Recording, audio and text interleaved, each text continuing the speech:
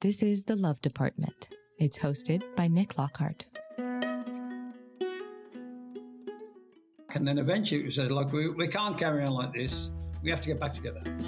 He knows what makes me anxious, and he also knows that when I have this brand new baby, the things that I do right now, I will not be able to do. My being loves you. Like, I can't see myself without you. She's the strongest person I know. Like, it's not even close. Like, there isn't anyone else that I think is even remotely as strong as she is.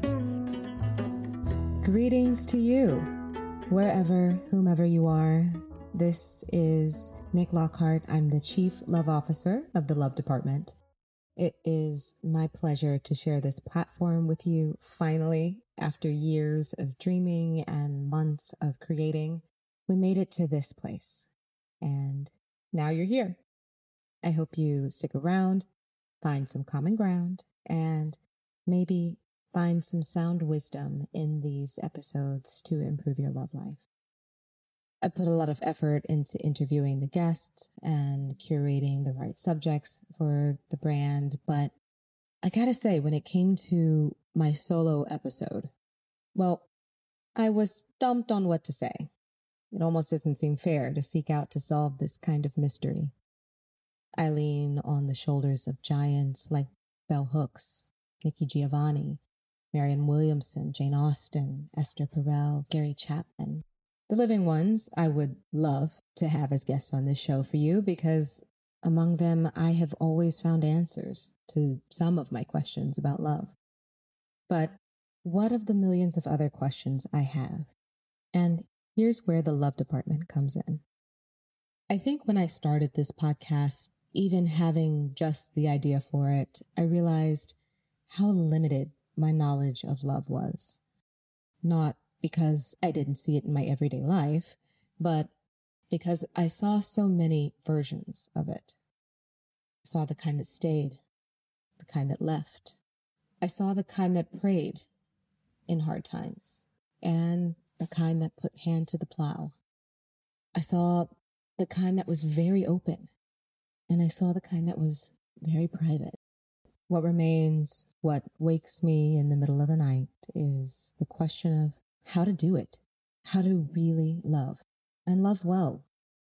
It is the seemingly unknowable and yet very recognizable image of love that intrigues me.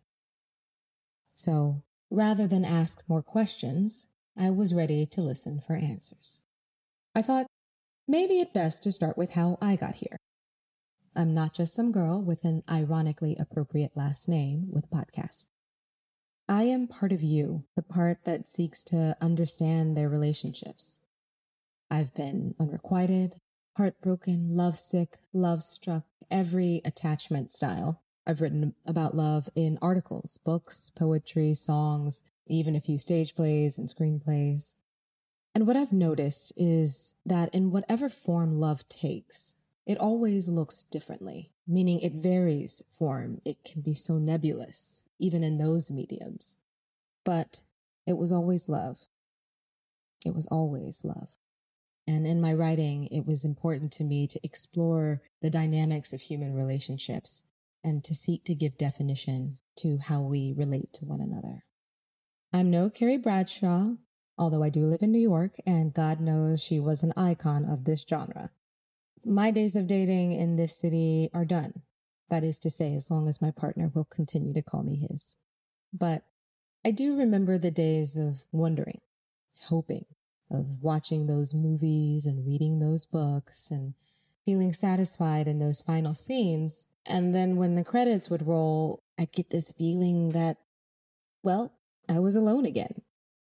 I heard some stories recently from some single friends as well that reminded me that it is really, really hard out there these days. And so we'll talk about that on this show too. If you're looking for love, you're in the dating phase, be encouraged. The Love Department is here, and we're going to have a good time. We're not going to ghost you after a couple of months. We're committed to you. And that brings me to my relationship. I'll share what I can and keep private what I will, but it is a sacred space to me. one in which I've learned more about love and relationships than any other. I hope you won't mind my mentioning tidbits here and there as I relate to the couples on this podcast. And if you're so inclined and you want more of me personally, you can follow us on Substack. Totally not a plug for that, but I am really, really fun over on that platform. I enjoy sharing the things that I've learned because that's what all of my favorite thought leaders have done for me. And while I'm no master at relationships, I'm getting better at being in one day by day. And so if you were to ask me right now on this episode of The Love Department, Season 1, how I would define love or what love has taught me, I would say that it has taught me to keep going deeper. And it's my hope that with this show, we'll do that together. I said in the introduction to episode 1 of this podcast that never doubt I love. And while the Shakespearean quote is true, I have been very loved in my life. There were so many moments where love was not so easily found. You'll hear me share some of those throughout the seasons of the show as well when appropriate. But I suppose it is from these doubts that the love department also arrives. Love has always had this great promise to save us. But, and this is going to get a little high-flying here, I've always believed that love is who we are. We just have to return to it, to remember and to recall that the part of us that was born to love and in love, it is who we are. It's when we lose touch with that all the doubts creep in about what love really is and who we really are. Maybe that's why I always cry at weddings. That part of me remembers. It comes alive. It says, this is love. This is what love can be. Because it's kind of perfect in that moment, right? The couple, they're standing at an altar of some kind, surrounded by all the people who love them. And that's about as perfect as a marriage will ever get, or will ever be again. Most of the couples I've interviewed can tell you that their weddings and dating life and their marriages are far from it. But that is what I want to hear. I want to hear the real stuff, not just the photos that evoke my tears of joy. I want to know the stories of how they got where they are. I want to hear the things that came after they joined lives, and if a couple isn't married, why that's been the right choice for them. If they have many partners, what has that taught them about the nature of love? I was recently reading a romance novel. I won't say which in order to spare the author my not-so-glowing review. But I remember being on page 45 thinking, I already know where this is going. The characters, who have already met but don't realize it, they're going to end up together around page 150. Something will happen, they'll have to be separated, and then somehow the great power of love will draw them back together. Was I setting myself up for disappointment by continuing to read this? Was I so bored by the ABC arch that I had seen played out in hundreds, probably thousands of movies and books in my lifetime? I knew how it was going to end, and that to me had become uninteresting. I wanted to know what happened after the final page was turned. When the credits rolled and the curtain closed, do they really live happily ever after? The love department to me is a bridge in the gap between what we know of love and what we think we know of it, and what it really is. On a plane recently, I was watching the movie Past Lives, written and directed by Celine Song. I was really struck by the story and its direction. First, let me say that the acting performances were all top-notch and the writing felt very earnest. I won't spoil the film for you, but I'll summarize a bit. Nora is a young woman whose family immigrated from Korea when she was just a child, and she has this connection with Hae-sung. At the time, he's just a boy in her class that she competes with academically. And their little crush seems innocent, it seems sweet, and reminds you of maybe your first crush. As the movie unfolds, there's these layers of time that seem almost quotidian or commonplace. But you notice the characters growing into themselves as individuals while still being tethered to each other in this inexplicable way. In Korean, it's called inyan, Nora says. It means providence or fate, but it's specifically about relationships between people. Nora says she thinks it comes from Buddhism or reincarnation. It's an inyan if two people even walk by each other in the street and their clothes accidentally brush, because it means there must have been something between them in their past lives. If two people get married, they say it's because there have been 8,000 layers of inyan over 8,000 lifetimes. That last part is a direct pull from the film there, where she's talking to, well, do yourself a favor, watch the movie. It is nominated for Best Picture at the Oscar this year. I think it's going to win. But 8,000 lifetimes? I can barely remember last year, and there were lots of significant moments for me. I moved in with my partner for one, and I remember how long and arduous the process was. I remember living in hotels together out of suitcases while we waited ages to be approved for our building. I remember finally moving in on the day that his brother and sister-in-law were coming to visit and how we scrambled to get the apartment set up for them and their 1-year-old. I remember drinking champagne and eating pizza and slices together amongst all of our combined stuff. That day, I remember clearly.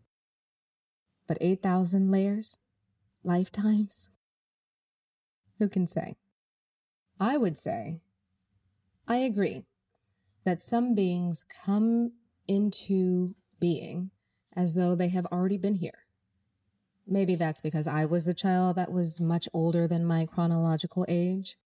This movie made me wonder about the relationships we have had and will have, and if maybe some of those were from that previous lifetime. And can they possibly carry through to our next ones? What I think the film does beautifully is capture the eternal nature of love. It is unlike any other human emotion in that way. I mean, if I'm sad, there'll always be another time where I'm happy again, right? And in that way, it makes me question if love is merely an emotion at all. I'd like to believe that love is the only force capable of traversing 8,000 plus years of metaphysical reality. And if so, that might make love as real as gravity. Newton's law of gravity, as defined by NASA, aka the researchers of time and space, or substance matter, is thousands of years old. NASA says that gravity is any particle of matter in the universe, attracting any other particle of matter with a force varying directly as the product of the masses and inversely as the square of the distance between them. In other words, it's the thing that pulls two objects together. And so, if we were to apply the same language to the laws of attraction, that there is a universal pull of each mass towards each other, the same force that causes an apple to fall towards the ground, the same force that causes the moon to orbit the earth and not fall, or the earth to float off into space towards the sun. That same force could be described as love. I think another reason why I wanted to create this podcast is because it felt like in my own relationships that I was kind of making it up as we went along. On some level, I understand that we all are in this life, but I was kind of hoping that there would be certain givens or teachers or insight into love. Instead, love has been a figure it out as you go kind of journey. My definitions and practices of it become like a quilt of experiences, some good, some not, and a lot of incomplete interpretations of instances that I thought I was witnessing love. As Bell Hooks would say, we are not born knowing how to love. And so then who is here to teach us? Who will pull back the covers, crack open their love lives, the lessons, the growing pains, the joyous highs, the wrenching lows? I figured if I wanted to hear these stories, then maybe you did too. And if you're really out there on the internet, then the Love Department is for you. But it is also for those of you who feel like love has been nothing but heartache. That gravity which has sent you propelling towards another person didn't come with any brakes. I hope that by hearing these stories from couples, you don't feel jealous or put off by their journey. On the contrary, I hope that their love is a healing balm to your aching heart. That the part of you that longs to remember love can feel through the airwaves that love is out there. And as we said in the beginning, love looks differently every time it presents itself. I encourage you to look for that little pull of gravity in your everyday life. Maybe it's your kids. Maybe it's your job or a pet or a hobby. Something bigger calls you still, and it's pulling you to love deeper. Whatever it is that brought you to this podcast, whether you believe in providence or fate, whether you know me personally and you're just coming to support, or maybe you came here looking for a more thorough review of the movie Past Lives. I want you to know that each time you tune into this show, it is special to me. That this space that I've wanted to create for so long, not just for myself, but for these couples, to share openly and honestly about the part of their lives that has been the best part, the part that has taught them so much. I'm so grateful for the couples on the show that come to share that gift of love with us, so that we might learn something too.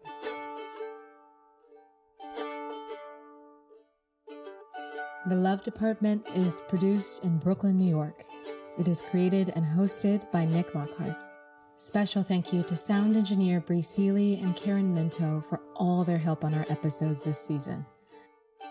A continued thank you to all the couples from season 1. Your vulnerability, your truth, and your willingness to share on this platform is not something I take lightly. Thank you, thank you, thank you.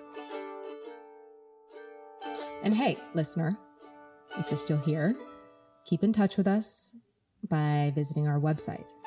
You can visit our website at www.love-department.com. You can leave us a message on the Heartline and tell us how it's going in your love department. We'd love to hear from you. You can also join our community on Substack for more written content from me. I'm learning a lot lately about my personal relationships, and this is the place where I will share more of that. As I'm sure you'll hear me say at the close of every episode, be sure that you're following us and subscribe wherever you listen to this podcast. And if you love us, and only if you love us, we'd love to read positive reviews. It helps us keep making more content that matters when we know it matters to you too. Your encouragement is so appreciated. And that's it. That's my first solo episode. You've been listening to The Love Department. This is your Chief Love Officer speaking. And I wish you love.